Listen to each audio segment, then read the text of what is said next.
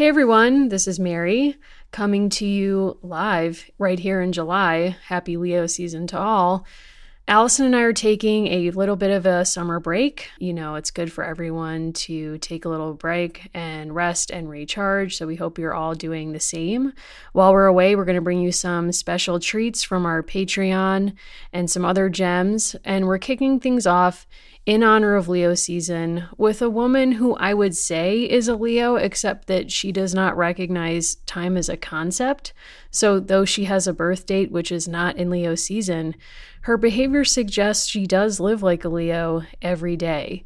I'm speaking, of course, of the one and only Mariah Carey. This is an episode we did on her memoir, The Meaning of Mariah Carey. You might say we put our all into it. I know I definitely had a vision of love when I read this book. I hope you enjoy this episode and you're all having a great summer. We'll see you real soon. Say 3 nice things about M&M. They come in a package that you can carry wherever you go. Everybody loves them around the world. And they're tasty. Peanut, and you can have the regular kind.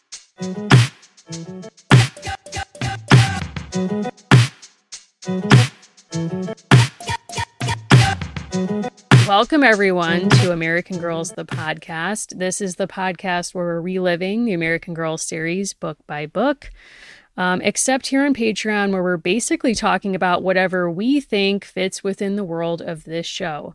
I'm Mary. I'm still Allison. And we gather here today to talk about the inimitable, the one and only Miss Mariah Carey. I'm holding this book in my hands like a sacred text. You're holding it very close to you. I'm going to cite the New York Post. Mariah Carey's new book makes it official. We are in the golden age of celebrity memoir. I think that's 100% true. And even in this show, like we've read 2 very good ones on Patreon so far. I really do think Jessica Simpson's was very good. And I didn't think any could top that for me. And then I read this book and I think this is a really, really excellent memoir. This book is longer than our usual Patreon pick because it's for adults. Mm-hmm. So it's not YA. It was a little bit longer than I thought. I enjoyed it much more than I thought. I'm going to try to make it into her family group. Like I know Moroccan and Monroe have a pretty good life. So I kind of wonder if she would adopt me. Well, you know what, Allison, we in the Lamely, you know, I am a member of the Lamely long time. But, you know, we have a pretty good life, even though I have not yet made it onto her Aspen Christmas list. You know, I would love to catch that invite if possible. Yeah, I think we're going to talk a bit about her also because we're releasing this around the holidays, her relationship to the holidays, which is really interesting. Something that was a challenge for me is this book. Mariah knows where she stands in Western civilization. She's like, I will be citing the Bible and my own lyrics. That's it. What more does she possibly need? Although I will say, just to jump into it, that Michaela Angela Davis as her co-writer, ghostwriter, yes. Except she is credited on the cover, which I enjoy because a lot of celebrity memoirs just like low-key hire a ghostwriter who never gets any credit because they sign an NDA, which, you know, God bless. Like BJ Novak's dad is a infamous celebrity memoir ghostwriter. Okay, sorry. Can we talk about that? How much is that BJ Novak's parentage of children of another certain celebrity? I'm not going to name names so we don't get sued. He's a ghost father of those children. You know who I'm talking about. She is a memoir author as well. Those are his children. I mean, you know, I would love to perhaps do a deep dive into his social media. I don't have the time to see, you know, does he also share an affinity for Katharine Hepburn and Spencer Tracy? Because I've read that a certain person was inspired to name her children after those golden age of Hollywood stars. So, I mean, is that one way in to kind of do a sort of paternity test through social media affiliation? I don't know. I would love to know. I also don't want to get sued because I'll be frank, we don't have that kind of cash on hand, Allison. We can't defend ourselves. So there was an interview that this famous person recently conducted where she was talking about her children. There are now 2.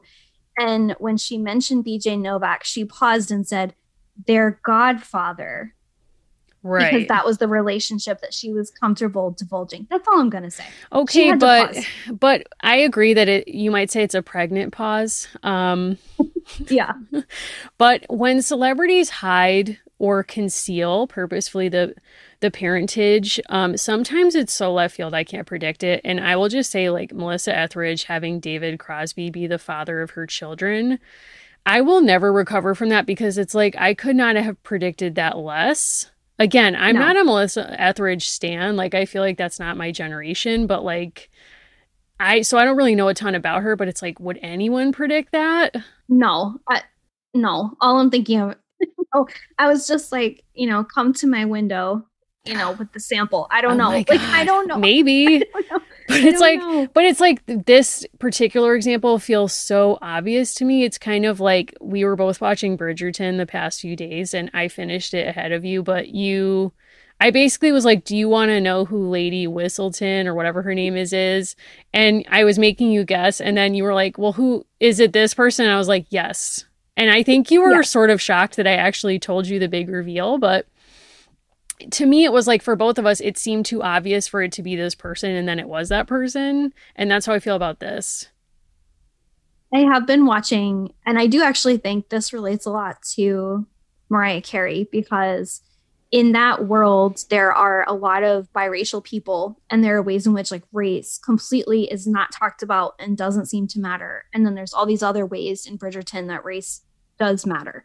And it's kind of a confusing mix for the viewer because I think that's something that's different from the original text. Is that right? It is different from what I've been given to understand. I have not read these books, full disclosure, but to me, it's sort of in conversation too with Hamilton, where it's like, how do we place people of color in the past in roles that they would not have otherwise played or were allowed to play? Do we acknowledge that fourth wall? Like Hamilton just does not acknowledge it. It's sort of like the casting is an argument or an attempt at a reinvention or reinterpretation or sort of like a radical, speaking back to this history or the ways that we've talked about American history or limited it to certain people, kinds of people. Whereas in Bridgerton, there's like one throwaway line that's like, well, the king fell in love with a black woman and made her queen. So that sort of radically equalized or erased any racial tensions in the British Empire. And then he went mad, so let's hope that he doesn't turn against his own wife because then that could have larger implications. And then it's literally never spoken of again. So it's like, here's this explanatory reason why we have people of color in very noble or elite or rich positions and in which their race is never acknowledged, really. It's very strange. But it's Shondaland. And I think if we had to choose between the British Empire as it actually was or a Shondaland empire, we would all pick the latter. 100%. Or most people would pick the latter. 100%. I think it's both an attempt at a radical rewrite of history within Shondaland, but as I said to you, I also think Shonda, the real radical nature of it is like the explicit discussion and display of hetero sex. There's some gay sex, but it's very limited. Because I imagine if you were a teen on Netflix and you stumbled into this, like you would actually, if you were raised in a very conservative home as I was, you would actually learn a lot about how sex works and, like what isn't an 100% effective birth control method, for example. So I thought that part was interesting. Yeah, I agree. I've also seen some discussion. I would encourage people to check this out. There's British scholars who are talking about the real Queen Charlotte and her involvement in the slave trade and kind of like what this series does to change it, because people upon watching Bridgerton have said, how come I didn't know about Queen Charlotte? Or I think it is very similar to the Hamilton effect, where it's like people who actually were enslavers or involved in the slave trade, when their race is changed for the sake of a show or a presentation, a lot of people may never get all their history. Like they may take this as history. And I think that's part of why I know there was significant backlash for this, but The Crown is not true to history. It's a representation. It doesn't mean it's the full story. So I know people were mad at the royals, and we can kind of see through why it took this season for them to react when they said like the representations of Diana are a fiction. It doesn't mean it's all true. Well, yeah. And I mean, I think you kind of have to look and this is sort of like my own vision of history, which is like all history is a fiction. Like we are all creating narratives about the past that will never be a one-to-one true representation of what happened, because depending on how you view archives, like, can we ever know the full truth of the past? Yes or no? We can know a lot of it from depending on how much of the archive is available. But you're absolutely right. Like with The Crown, I engage that as historical fiction. To engage it as anything else, I think, is a mistake. It's that person's interpretation of what happened with the royal family based on God knows what archives he's drawing on. But, you know, as The Guardian said, the royal family doesn't need the crown to make it look bad. Like it does it on its own. So, hey everyone, it's Mary here again to tell you about the magic of Magic Spoon. If you're competing in the Olympics, or you aspire to someday, as I still do as an almost 35-year-old woman, you might be hoping for an event at which you might be competitive. And for me, that's cereal eating. So Magic Spoon has been a big help in what you might call my training. It has 0 grams of sugar, 13 to 14 grams of protein, and only 4 net grams of carbs in each serving. Has only 140 calories. It's keto-friendly, gluten-free, grain-free, soy-free, low-carb, and GMO-free. Those all sound like qualities that might matter to an actual Olympian. What I care about is that in the variety pack, you can pull from any number of flavors, including cocoa, fruity, frosted, peanut butter, blueberry, and cinnamon. And as I've said before, the key is mixing those flavors, because that's when things get pushed to 11, so to speak. So if you want to check this out, go to magicspoon.com/AmericanGirlsPod to grab your delicious cereal and try it today. And be sure to use our promo code AmericanGirlsPod at checkout to save $5 off your order. And Magic Spoon is so confident in their product, it's backed with an 100% happiness guarantee. So if you don't like it for any reason, they'll refund your money, no questions asked. Remember, get your next delicious bowl of cereal at magicspoon.com/AmericanGirlsPod and use the code AmericanGirlsPod to save $5 off. So I think along with Hegel, Heidegger, all these, William Morris, all these different people who make you rethink concepts of time. Mariah was asked bluntly, what is your birthday? Correct. And she won't answer. Like, she does not believe in, I think, a linear Western notion of time. And she presents this argument that she basically just appeared. And I thought, okay, but someone must know.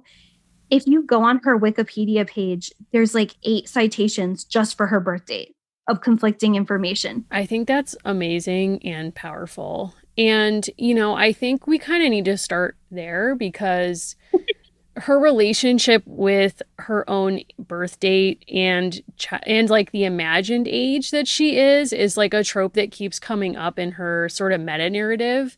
And I think, let me just say first, I am a fan of Mariah Carey. Like, I'm a deep fan. So it's very difficult for me. No, people don't know this about me, Allison. I'm just like revealing this. Like, yes, I'm recording in my closet yet again. And like, here I am coming out yet again as a Mariah Carey fan. But I like to be called Mimi in my family and by some friends, not Allison, because I revealed this information too late and she was too used to calling me Mary. But, so to know another prominent Mimi out there who's not a grandma, although shout out to all grandmas who go by Mimi, was inspiring. But also, I think something that's interesting is she claims her age is 12. Like, in a lot of interviews, she either says, I don't have a birth date, or I'm 12. And I think she is someone who is very skilled at shaping her own narrative and has continually reshaped it throughout her life at various points as part of her own PR. So I think to start with her childhood and thinking about why certain things continue to be important to her now and how that relates to her childhood is an interesting place to begin. Like, she's known now as like the Queen of Christmas, air quotes, which actually I like to push against, because yes, All I Want for Christmas Is You is, let's say, the greatest Christmas song of all time. I won't be accepting feedback on that, but I believe it to be true. And she, has posted all these discs saying like it's the most globally streamed song in the world and all of this stuff. But I think that actually obscures like the range of the rest of her catalog and her skill as a songwriter. So I do want to just like press pause on that for a second. But, her childhood was extremely tough, and I think explains in part why Christmas is so important to her now. Like, why she embraces being 12 years old, because when she was 12, her life was incredibly traumatic. So I think much of her adulthood and her free time has been about reclaiming and reliving like an adolescence that she didn't have. Not to be like a therapist. No, I think she's aware of that to a large extent. I think that's a big part of what this book is about. It's not just a retelling of her childhood, but Mariah was born to Alfred Roy and Pat Carey sometime in the Aries season. We do know that pretty definitively, which I think also makes a great argument for how she would have fit into the American Girl universe, because so many of them are part of the Aries or Taurus part of the year. Something that actually had a really kind of interesting resonance with me was, she says in some interviews, I don't have a birthday, or I'm oblivious to age. Her birthday happens to fall right around Easter, which I thought was kind of interesting, because I had a grandmother who would claim that that was her birthday as well. Like she would claim that holidays were her birthday. And I think it might be hard for some people now, not everyone, to imagine. Like the particulars of a lot of people's actual birth date were either not known to them or obscured to them. Like we've talked about this with Addie and Frederick Douglass, like the power of claiming a date for yourself. I think for her, there's power in not making the day that she entered the world to those particular parents the day that defines her. Because I think not necessarily in a born again way, I think that her faith has always been with her. I think she, like you're saying, around the age of 12, like started herself over.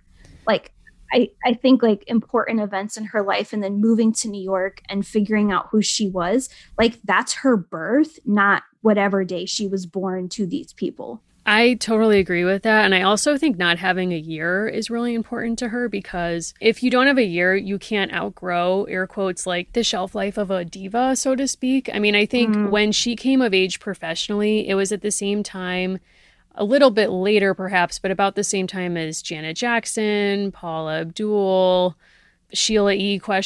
Like a lot of singers, and Madonna, which is, a quick sidebar. Mariah Carey claims that she's never met Madonna and like refuses to speak on what she makes of her vocal talents, such as they are. But, where there's so much pressure on women in particular not to age out of being young and desirable. Like if you think about Prince, who kind of was on a parallel track with Mariah Carey, came of age a little bit. He's a little bit older, came of age a little bit younger.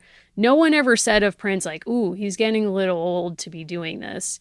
But I think Mariah Carey has often felt that pressure, and also like had this sort of, I don't want to know if you want to jump into this yet, because I think her childhood is still worth kind of talking about her origins a little bit. But her marriage sort of froze her in a sort of adolescence before she could even, in the same way that women like experiment with their appearance and think about themselves as an object of sexual desire, like she didn't really do that until she left her first marriage. So like she has a weird life cycle thing happening where it's like she doesn't actually do the thing that some women do in their 20s until she's in her 30s. Yeah. And I think we should definitely talk about her childhood, because I will say almost everyone, it seems like, who's read this book, and it's only been out about 2 months, really appreciated it. One brave soul said it was a book of bragging, like a Dr. Seuss poem, which I don't agree with. And there are people who question how much she wrote, and there's been some people who say like there's not a ton of details on actual events that happened in her life. And I don't think that's true. I think this book is a very smart and selective portrayal of moments that matter to her, right? Like she's not claiming that she's telling you every single thing. Like this one reviewer says, there's very little details. There's few events about her life. A ton of life events known to the public were absent. I think these are the things that matter to her, and it's not of interest to her to give you a catalog. Well, and I think that kind of gets at what is the role of a memoir or an autobiography? Is it to give you a timeline of major events in your life? Or is it perhaps to have you kind of stop and pause and meditate on anecdotes that are telling in some deeper way about, feelings or definitive chapters in your life? I appreciate her approach more because it's sort of like her retelling of things that were formative to her or meaningful to her. I don't need like an accounting of everything in her life because, as a fan, I'm pretty familiar with like major events in her life. I know nothing about how she feels about it or what she thinks matters from all of that. So I kind of approach the book thinking like, okay, what does she talk about and why does that matter? Yeah, and I think a great example of that is one of the opening chapters has this anecdote about how she is asked to draw her family and to pick from the box of crayons. And she's choosing colors for her family, which is a biracial family. Her father is Black, her mother is white, and she is trying to make sense of that. And it's like, obviously, I think the person she worked with is brilliant. Michaela Angela Davis, like, probably did a great job of saying, like, this is a good example, right? Like, you need to work with this.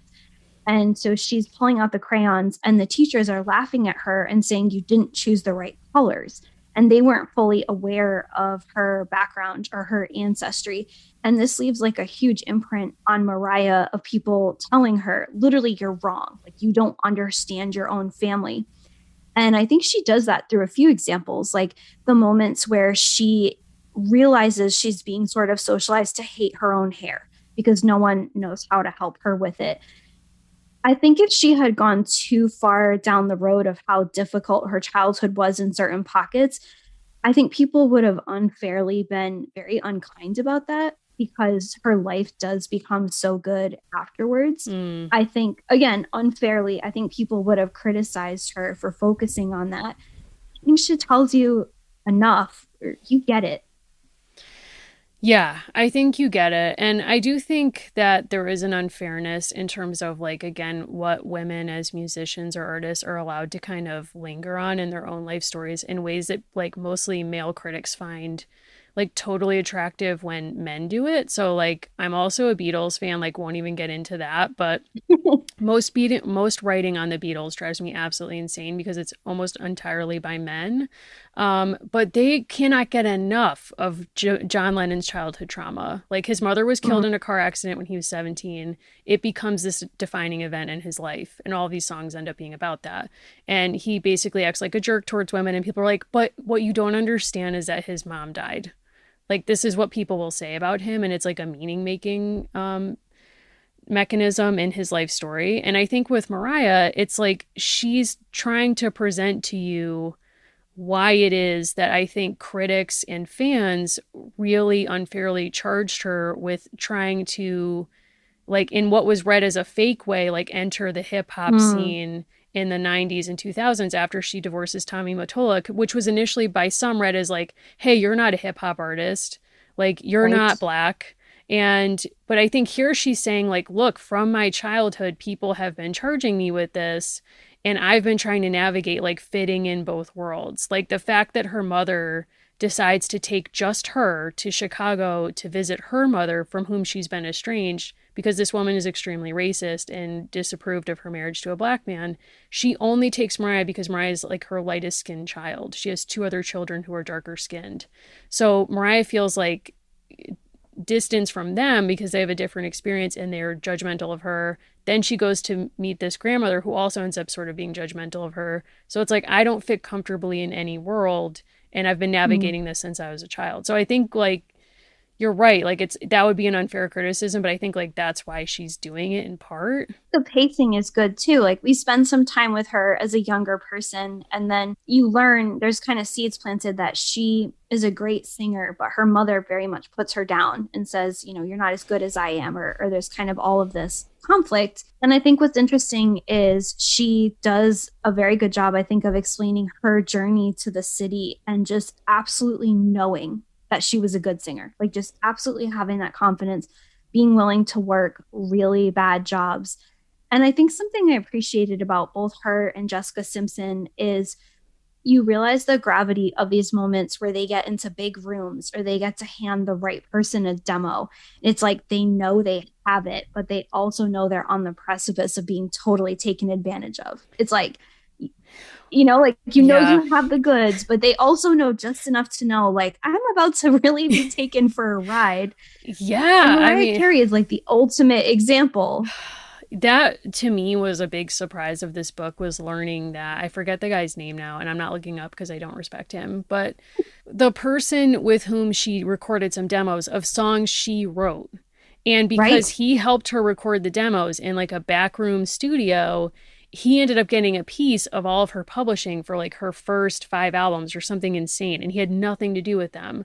And it was because she knew nothing about how the business really worked. She knew her own talent, as you're saying, but she didn't know like how to protect herself. And even in that party, there's this like crazy scene where she goes with a friend to a party, and Tommy Mottola is there. It's the first time she meets him. And she knows if she can get him to listen to her demo, he will sign her. But I think she also knows he's mainly into her because he thinks she's hot.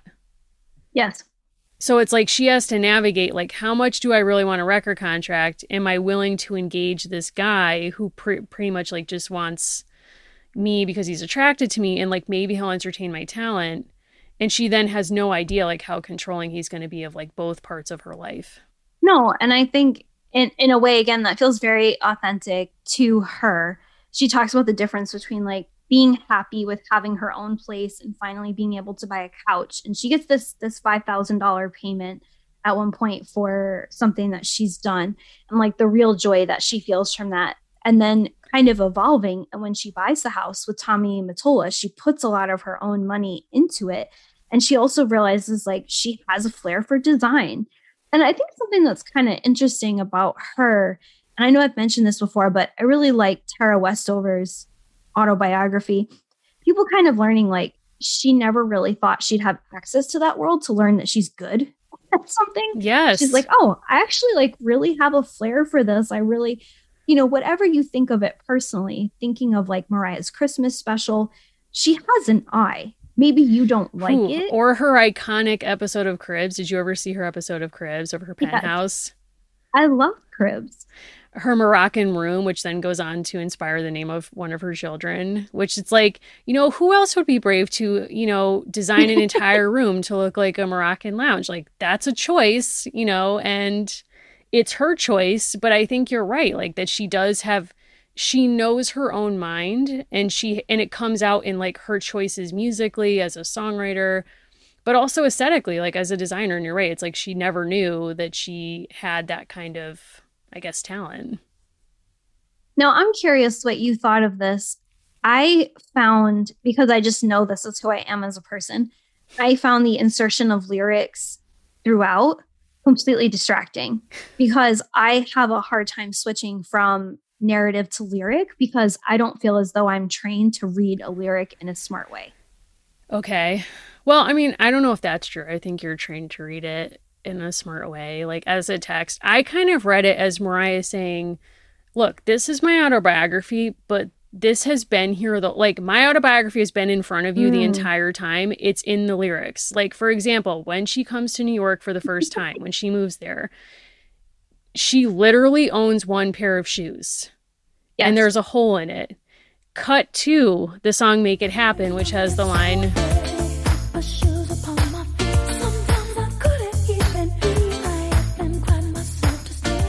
not even shoes upon my feet. Sometimes I couldn't even eat. And it's like, that's literally true. That was literally her experience. I thought that was just sort of hyperbole in that song when I heard it. And then you read this book and you're like, no, she literally had one pair of boots and like ground a hole in them and whatever. So to me, it's like, I think it's really important for her, for the stakes for her are to show that she is a good songwriter and that her songs are deeply personal. So yes, he has to make that connection. So it's like, let me start off by, telling you, quote from like this song. And a lot of the songs, interestingly, are not her best known songs. So I think it's also a way of saying like, hey, check out my deeper catalog here. I'm deep. Oh, I agree. I think that's part of why I was expecting to recognize more of the content, and a lot of it I had never heard of. It was interesting, though, to think of. I remember very, very well. My sister had the tape and then the CD of Music Box. And like, I can picture that like it was yesterday. And I also think, because I always think of this, our girl Karen Carpenter, rest in peace. Oh my God, she didn't get to live, the life.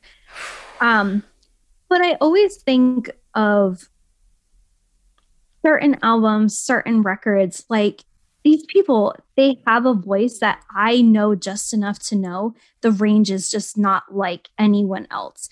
And I think it was cool to hear her talk about that, like the way that she understands from a very young age. Like she has lyrical talent. She's also kind of weird. Like she makes a lot of weird jokes you kind of learn through this book. Like she's quirky in a way that makes sense, but I wasn't expecting. But also to just know, I think there are things you can train. We've talked about this before. I don't think you can necessarily train everyone up to where she and probably 30 other singers are. You're just not going to do it. You just can't do it. And I think where you kind of see that come out in the book is that she has a deep appreciation for and affinity for background singers. When she's just starting out, she gets a couple gigs as a backup singer in different session recordings. And literally, like, these are her heroes. Like, she shows up at the session at one point and she's like, oh my God, I can't believe I'm singing with like this person, because she's read the liner notes of all her favorite albums and she knows like who are the backup singers that are really, really talented at like fitting themselves in the mix and harmonizing. And I think that's where her deep talent or knowledge of music comes through. It's like, she's not just good by herself. She's a very good arranger. And there's a clip, I'll find it and I'll put it in, of when literally during a live television performance, she's singing. This is like early in her career and she's like singing around and she gives like a death glare at one of her own backup singers. And it's like, okay, this person's not hitting the right note. Then because they don't get it from her look, she's literally like, one of you isn't hitting the right note, like during the song. The spirits of the past, somebody's doing the wrong note. She has a very rare talent where she's incredibly good, but she can also arrange people around her to support her in the best way possible. What do you think surprised you the most about her story? Like, a lot of this surprised me because I didn't know it. So I had a lot of surprises. This is the biggest surprise. Well, first I'll say a minor surprise, and this relates to the album you just cited, Music Box. I didn't realize that was a nickname for Phil Spector. Phil Spector used for his wife, Ronnie Spector, who was the lead singer of the Ronettes, who is an iconic musician. If you're into 60s girl group music, Phil Spector is an iconic weirdo, psychopath, convicted murderer in jail. Yeah.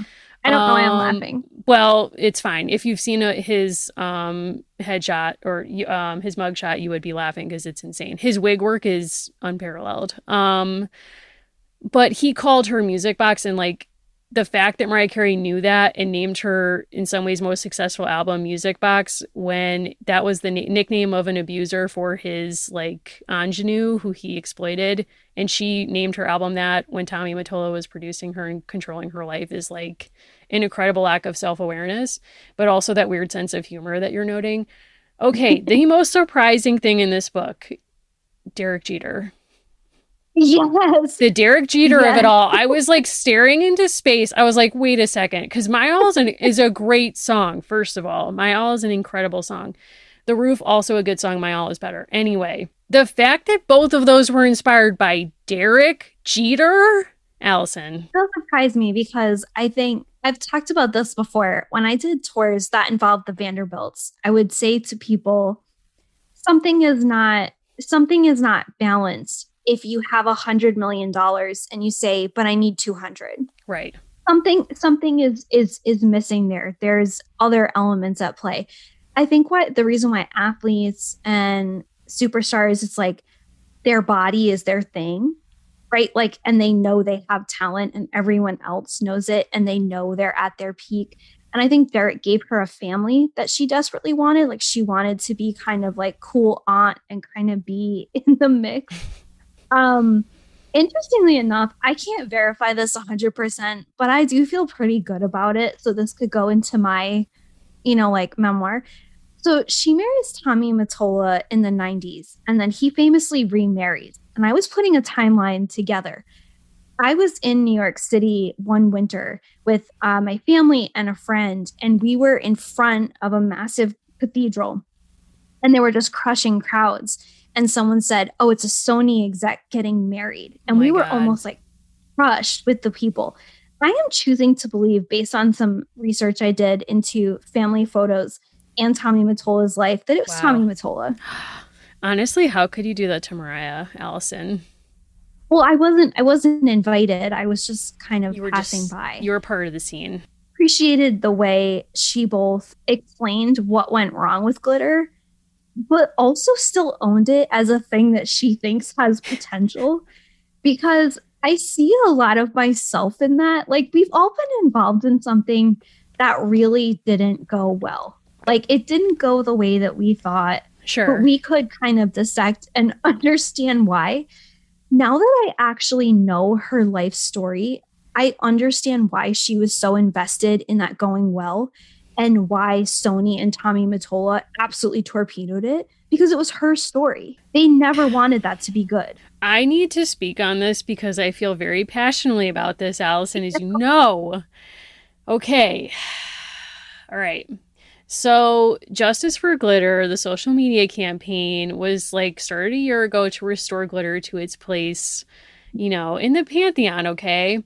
Now, listen, did I force select friends to watch Glitter with me for my birthday this year? Yes. That was the first time I've sat through that movie in some years. You know, was it a tough watch? Yes. It was a tough watch, okay? But here's what my reading of that film is, that it probably started with a much better script, which is what she kind of says, which is like, I had this idea for a movie and then it went through so many different iterations and I was constrained by the studio and this and that, all these people putting in their 2 cents, that the story became something else. And the part that's troubling about the movie plot is it ends up that like she's in love with her own abuser, basically, or like that's my reading of the plot that I find the most problematic. There's other things that just like don't make sense. And, you know, it is what it is. That soundtrack is still amazing. I'm just going to say that. The music of Glitter is the part of the movie that lives on that I can stand.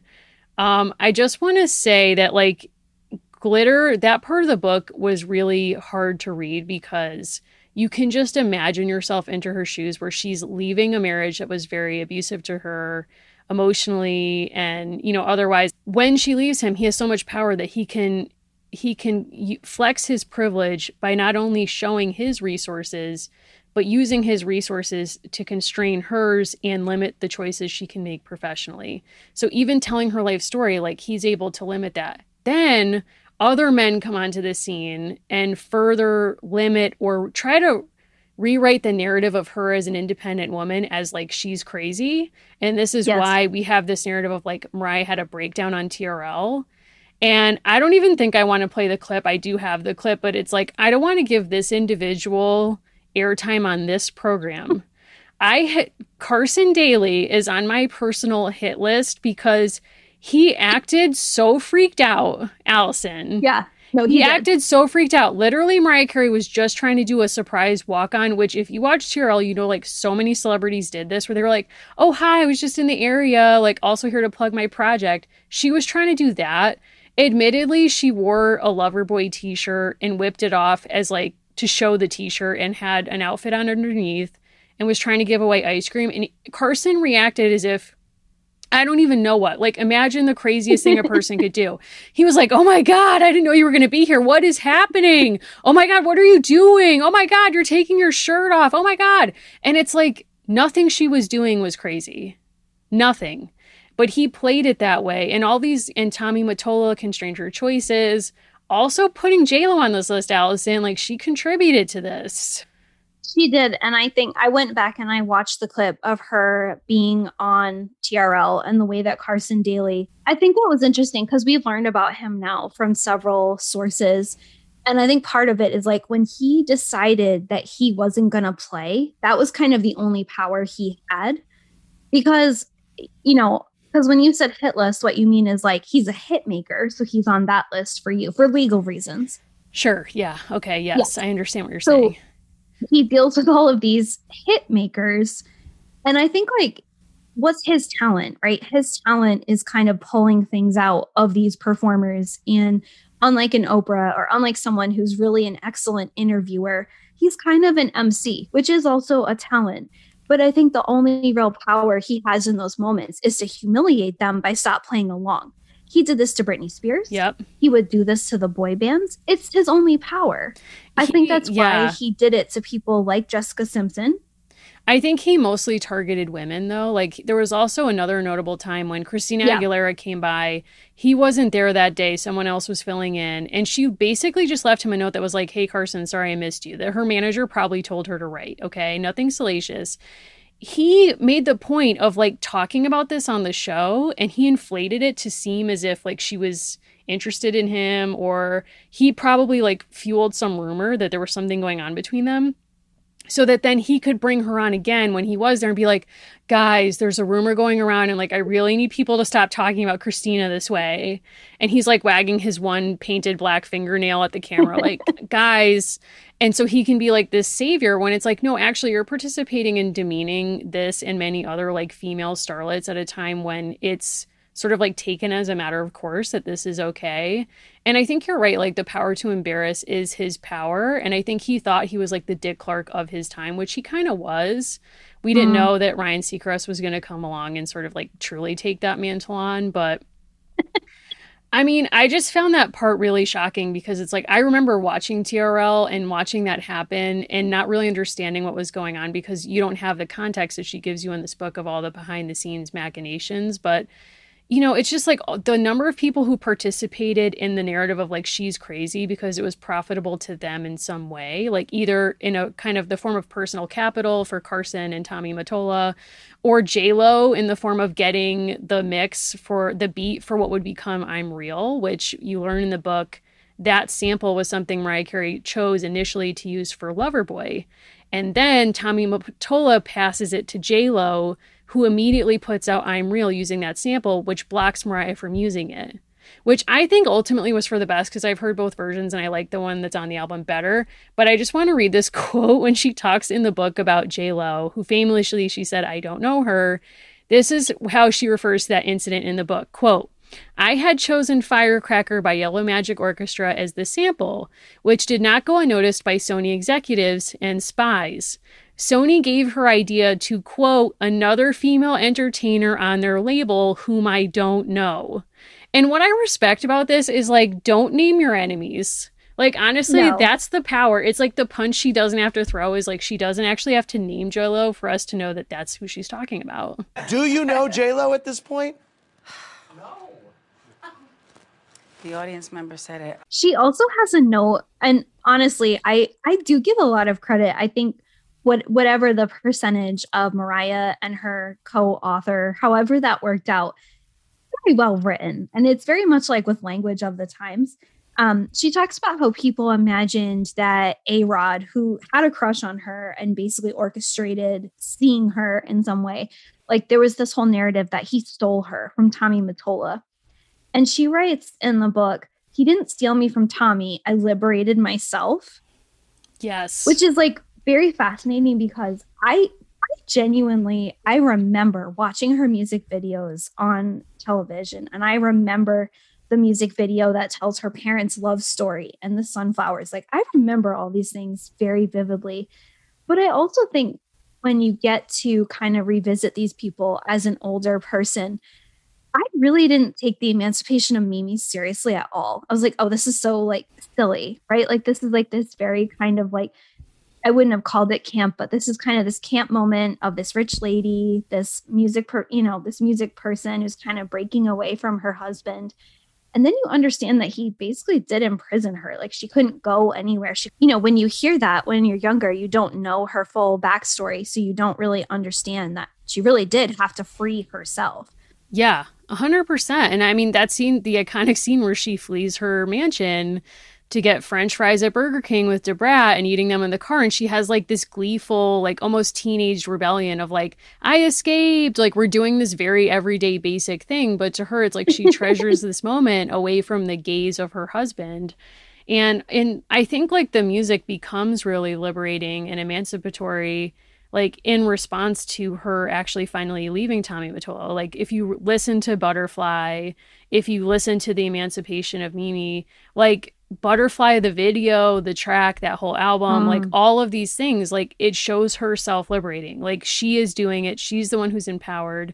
And I think that's when she stops sort of, even though she has like far more economic power in her family and all these things, that's when she draws a line in the sand and is like, I'm not engaging with you anymore. Like particularly to her mother, who's been like a very kind of toxic influence in her life. And she has a brother and sister whom she refers to as ex-brother and ex-sister in the book. So, I mean, there's a lot of like really traumatic things where she kind of has to stand in her own power. And I think a lot of people read her diva behavior as like the largesse that comes with being very rich, very famous for a very long time. But I think it's probably a response too, psychologically, to not being taken seriously. So like, as we've discussed, when all this stuff happened with her air quotes breakdown, she was incredibly rich, incredibly successful, and yet this still happened to her. It was so easy to discredit her. And I think she's very aware of that. And that's why she has such an insistence on kind of controlling her own narrative and of demanding a certain level of respect. Because I think she's positioning herself in a longer line of female singers who have not necessarily had that respect. Like, can you think of a female singer who has had that level of respect and success for decades of their career? She puts herself in the same league as Aretha Franklin, although she defers to Aretha Franklin in the scenes about Divas Live when she's talking about participating in that, which I loved, where she was like basically calling out Celine Dion for trying to like riff with Aretha and was like, that was completely inappropriate, which it was. And I say this as a Celine fan, but it's like, that was not the move. But I think she sees like, it's so rare to actually stay in this and be respected as a woman for decades. Like, she was just inducted into the Songwriters Hall of Fame like a year or two ago. Like, that's crazy.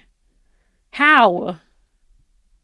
You're reminding me of a novel that I recently read. It came out, I think, this year or the last, and I really loved it. And it was The 7.5 Husbands of Evelyn Hugo. Or The 7 Husbands of Evelyn Hugo. I love that book too.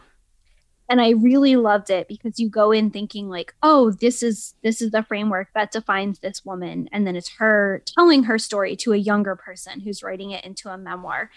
And part of what I really liked about it was like having this kind of dialogue between a person saying like, this is how I want you to tell my story. And she was kind of old age Hollywood and was like famous for having all these failed marriages and famous for like all her relationships to people. And it turned out like you didn't really know the truth of any of it. Like almost everything you thought you knew wasn't true. And Mariah Carey says at one point, and I thought, wow, it really floored me. She says, I didn't have a breakdown. I was broken down by other people. Whew. Yep. And she explains that they weren't letting her sleep. They weren't letting her rest. They weren't letting her have access to these basic things. And I think even in the framework of Jessica Simpson, starting with her kind of attempts to hide her issues with substance abuse and her addiction to alcohol, she starts with saying like, I had all these coping mechanisms and I had all these things and they just stopped working. And I think Mariah hits a kind of crisis point. And instead of having people around you who say like, hey, wait a minute, what are we going to do to fix this? The people in Mariah's life are like, well, she's crazy and we're not going to deal with it. Yeah. And also like, she's a blank check and like, we can't let her rest because then where's the money going to come from? You search that period and it comes up. I was very curious because I hadn't remembered that incident. You search at different websites and it's like, here's all the proof that Mariah Carey is bipolar. Here's the proof that she's this. Here's the proof. And you think of it like it's always been so easy to just say, well, she's crazy. So we don't have to look any further. She's crazy. And Carson Daly does the same thing. She's crazy. Yeah. Yeah. And when does that become, I think that's interesting too, because she doesn't discuss that diagnosis in this book at all. No. And she had in People magazine in like a feature a couple of years ago, I think, but she basically doesn't go there because I think she's aware that there's a trajectory where as long as you have a mental health diagnosis, we all have different identities that we all carry simultaneously at the same time. And yet in memoir culture, if you introduce a mental health diagnosis, suddenly the entire book will be classed as like a mental health memoir. Unfairly or not. And I think she doesn't want to step into that realm, but also is speaking back to this penchant to label women whose behavior is independent or, self-realized as air quotes crazy. And I think that's kind of one of the greatest contributions of this book. I also think it's telling that she made a secret grunge album, which I didn't know as a fan and now would love to hear. But that she says about that experience in 1995, I think she did this quote. She made an album with a group called Chick, which their stuff is not on Spotify. You can find some of it on YouTube. Quote, they could be angry, angsty, and messy with old shoes, wrinkled slips, and unruly eyebrows, while every move I made was so calculated and manicured. So also kind of even within sort of acceptable presentations of what it means to be a woman, the grunge movement and rock and which definitely was a genre that privileged whiteness as well, would sort of make space for these like non-traditional appearances of women who were purposefully unkept, as she's saying, or messy. And that even that was liberating, to step into this other way of being a woman in public. But of course it was all secret, although she wanted to release the album, but Tommy Mottola wouldn't allow her to, which is interesting. No, you learned that he's actually very conservative. And again, to your previous point, people were very critical of her stepping more into the R&B world and having these different relationships with artists. And she, I mean, I think presents a pretty clear paper trail that that was something that was of interest to her, that she was doing and wanted to do more during her marriage to Tommy Mottola, and he stopped it. And I don't know that she goes so far as to say that he was doing it because he was racist, but I think it's certainly implied. I think it's implied, and I think it's probably like justified, because she plays at one point the remix. So like the moment for her that's foundational in this shift is she does a remix with ODB to Fantasy, and he listens to it and he's basically like, this is crap, like I don't get this. And she says that the divide between them was not so much an age divide as like a taste divide, which is I think another way of also signaling like the importance of race and their differences. And that he was so easily denigrating like the things that she valued that were valued within hip hop, dismissing them out of hand. So I think, you know, I think that's an interesting piece to their divorce that also doesn't get talked about. And I just end up like really feeling for her, because another clip you'll find if you look on YouTube is of when she's on the Rosie O'Donnell show after her divorce. And Rosie's like, well, you're dressing like kind of like skimpy now. Like you should, you know, make those skirts a little longer. And it's like women shaming other women for what they do with their bodies, which is like completely unnecessary and uncalled for. So it's like she couldn't fit comfortably in any camp, because even black magazines interviewing her were sort of like, well, you're white, right? And you know what I mean? So it's like the stuff from childhood coming back. Like, how was she supposed to relaunch herself if she couldn't fit comfortably into like any one genre or market? I think bizarrely, and the timelines don't exactly line up, but they're very similar. When Jessica Simpson puts on the Daisy Duke shorts for Dukes of Hazzard, and then people say to her, once you put those on, culturally, you will never take them off.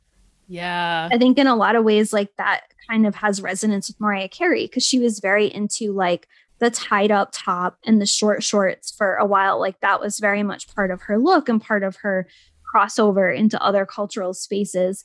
And I think there are people for whom it's like she has that moment, and she has the moment where she, you know, like her Christmas moment, her Queen of Christmas. And more of what the book is about is like times where she felt elegant, or times where she felt like she was able to really like show her taste in fashion. So it is interesting. Like I think Jessica was onto something with like, once you put them on, you'll always be associated with that. And I think something too that's like a tension in this book is like what happens when the outer world tries to impose this narrative on you based on the clothing you wear or the music you put out or the person you're married to or whatever it is.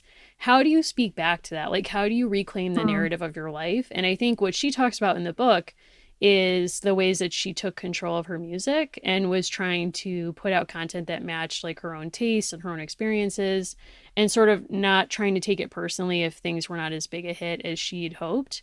But something that's not talked about in the book is her reality show, which I know like you laugh about because I say it's like I talk about it too much, but like it's a really fascinating kind of document of a really specific time in her life that does not get talked about, probably for good reason, because the manager that she worked with at the time, she has since fired and has since sued her for sexual harassment, which is like insane, but whatever.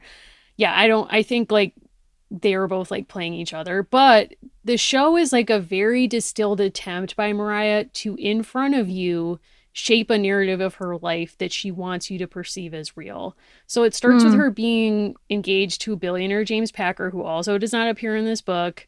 That time in her life is not covered. And she presents this narrative that like there's this random backup dancer who's rejoined her team with whom she falls in love by the end. And it's like, what am I supposed to do? Marry the billionaire or like follow my heart? And it's like, this is all completely like shaped and invented by her. And then she ends up like, he breaks up with her, the billionaire, and she sues him for an $50 million inconvenience fee, which is iconic anyway. But it's this attempt by her to use the medium of reality TV to shape her narrative. And it doesn't really work because instead people are also seeing kind of the messiness of the behind the scenes. Like she's not the poised, stylish diva. So she abandons that after one season and fires that manager. And now she's really reemerged as like this classic queen of Christmas. Like you never have to see the messiness of her behind the scenes life. Nick Cannon, who by the way also is barely in this book, also not part of it, but it's like she gets to pick. I think she's still toying with how much of her life she wants to expose or make public as part of like this self-narrating process. When she talks about Nick Cannon, she talks about him being a perpetual teenager and how for her that had a place and a time. And I think strangely, it's like they're both at this understanding of like, this could never be for life for either of them. And I think what's interesting about her is she's self-aware enough to realize that there are men who pursue her because she's Mariah Carey. And then the reality sets in and it's never going to be good for either of them. And I mentioned the Evelyn Hugo book earlier because that is something that repeats over and over. She's this sort of bombshell.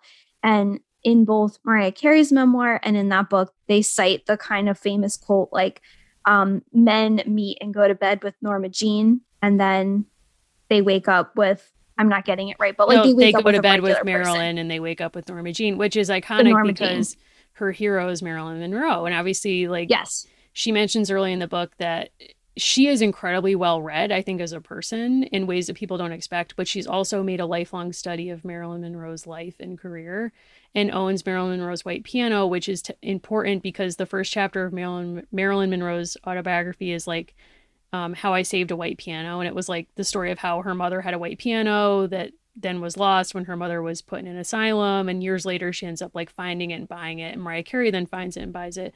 But it's sort of like, I think what she takes from Marilyn Monroe's life is like, there's never a man who could be satisfied with both dualities of like what it meant to be with both Norma Jean and Marilyn. And also Marilyn could never be satisfied with anyone who couldn't accept like who she was in the world and at home. And I think there's a like, so I don't even know if like the perfect partner for Mariah Carey exists, but I think Brian, it's herself. It's like, you know, maybe she's just been falling in love with herself her whole life, or maybe that's like the healthiest move, but she's still with Brian Tanaka, that backup dancer. And I think that's also like fine because he kind of knows where he fits into the scene. Yes. And I think those boundaries are important. I think that's kind of like, you know, you can think of J-Lo. She married a backup dancer at one point. I think it's like, is there a clearer way to define a relationship than to say, I married my own backup dancer? Yes. I think her kids are the loves of her life, truly. Yes, yes. And I think it was really interesting, too. She talked about how alone she felt being pregnant with twins and how kind of traumatic that was on her body. And I think she genuinely got a great co-parent out of Nick Cannon because she loves his family and she loves his childlike spark. And I think for her, it's kind of the perfect scenario of like, you can see very recent photos of them all going to Disney. And like, this is a great, maybe not the best outcome, but like, it's a great outcome because she didn't anticipate having children. And then it just made perfect sense for her at that time to have these twins who are so cute. They're adorable. I saw her in concert 2 years ago. I can't even like remember a time when I went to concerts. Like, wow, those were the days. And of course she was like times. 2 hours late. Like, that's fine. And blamed it on the venue, not explaining how long it was from her penthouse in New York to get to the Oakdale. But regardless, she was like, I'm sorry, there was like a little situation. And then her kids come out on stage for Always Be My Baby. And they just sort of like run around while she sings. And there's pictures of them on this big screens. And it's like, okay, she is so intensely in love with her kids. And they're adorable. Like, they don't seem like stage kids who are like so performative. Like, they're genuinely just like running around and like having fun. And, you know, she genuinely is like, wow, like they're crazy and they run the show and that's fine. And it's like, it was very genuine and sweet where it's like, oh, I'm happy for you that this happened because you deserve this. Like, this seems like the time when you are happiest is when they're like rolling around on the floor on stage while you're trying to sing a song. That's so cute. It was not everyone adorable. Can pull that off.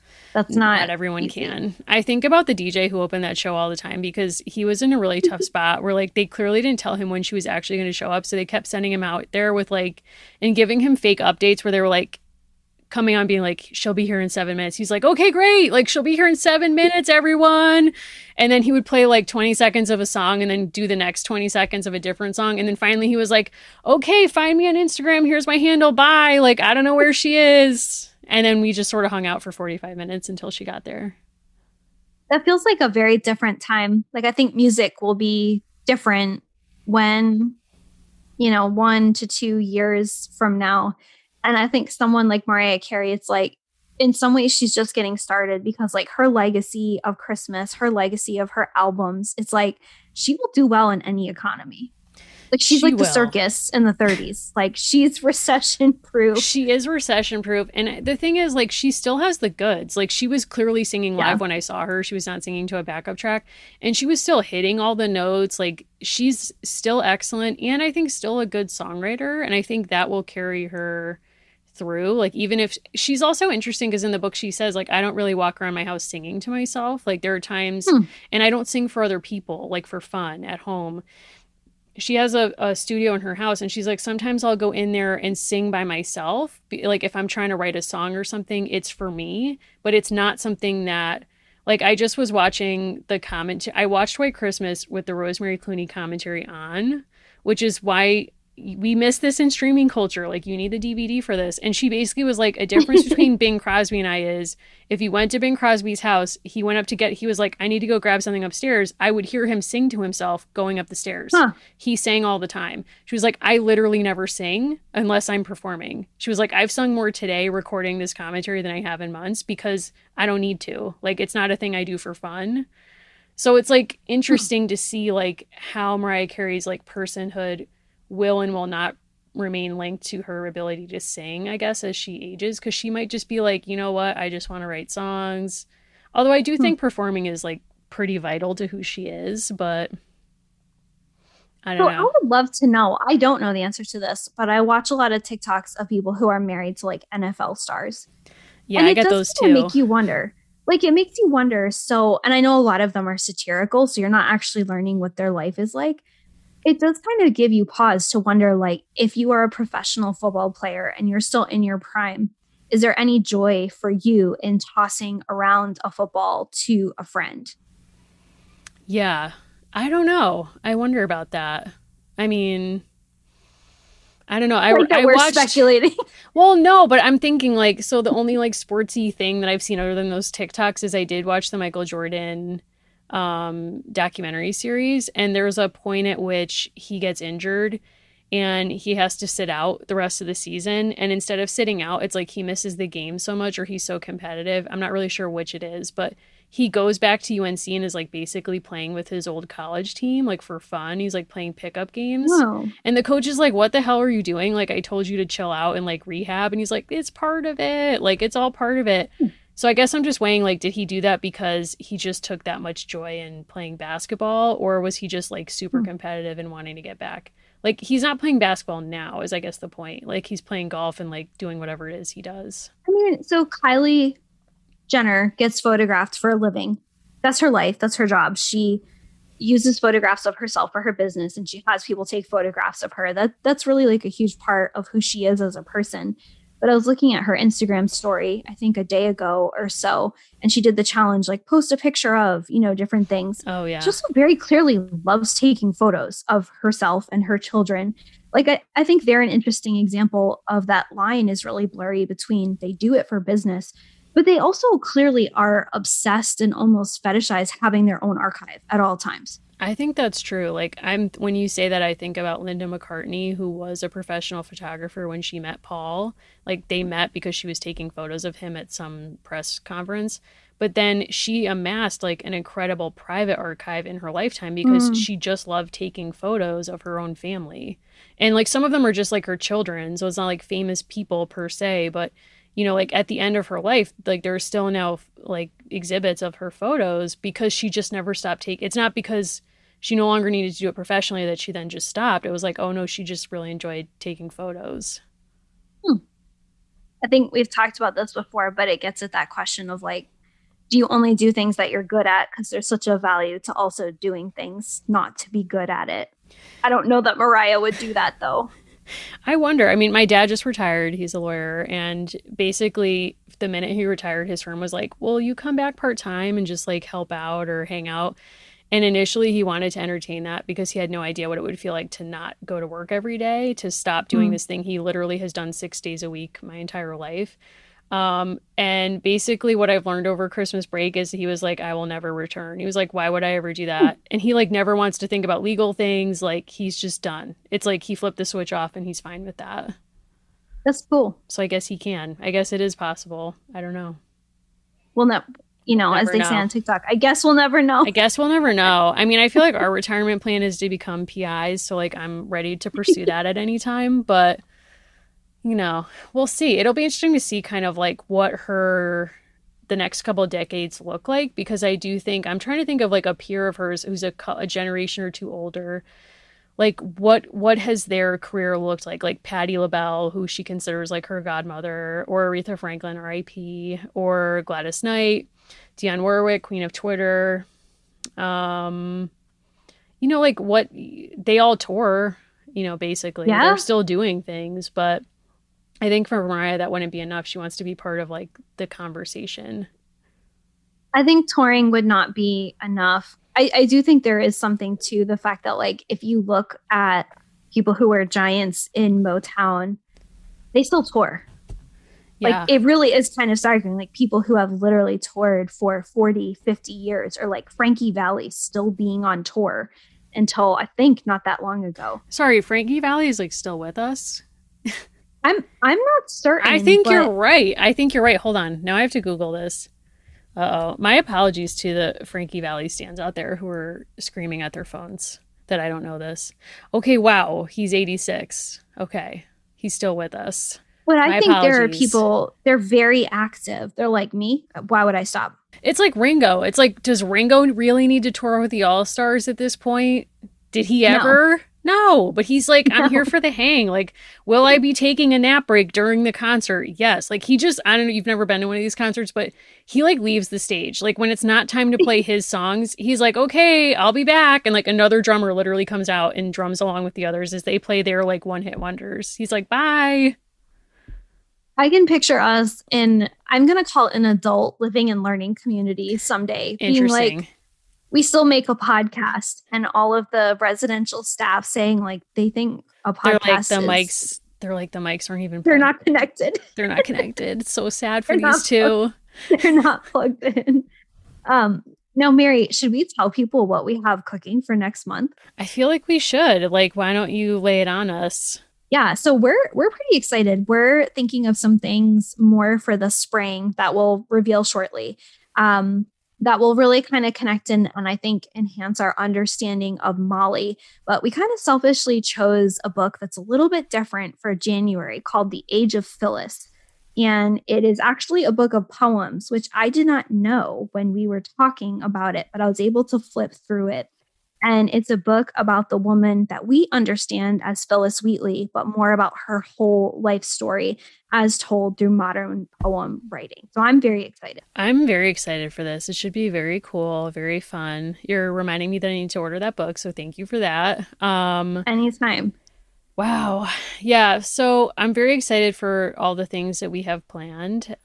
This has been genuinely a fun episode to prepare for, and I'm sure we'll be doing more watch alongs, so we will get back to you all with more information about that as well. We just want to say thank you so much. It's so fun when we see emails with your names trickling in and that you signed up to be part of our Patreon. It's always so exciting when we get to see that in the inbox, and it really is so cool. I know there are a lot of podcasts where they read everyone's names, but I also feel like on those podcasts, they get most people's names wrong. And as someone whose last name is said incorrectly a lot, like, know that we thank you. We appreciate you. I do actually make a point. I look at every single email and I say like, thank you as they come into our inbox.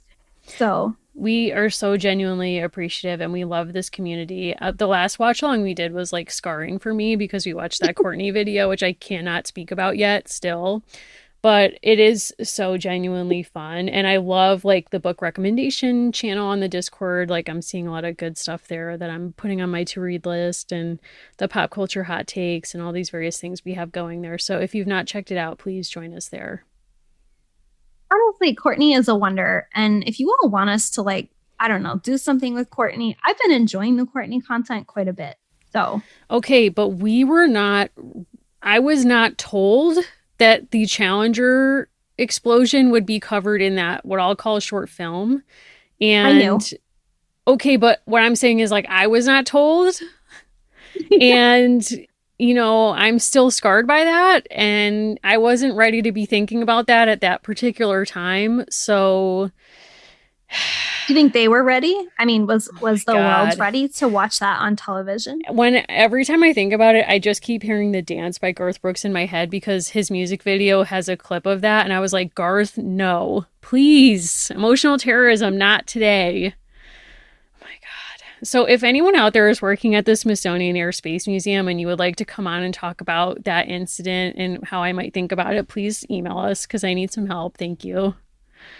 And also, just while we're saying this, I didn't know if I was going to take this to the public space, but here we are. Uh-oh. The Smithsonian on December 7th, which is Pearl Harbor Day, posted the Pearl Harbor poster that we referenced in our Molly episodes.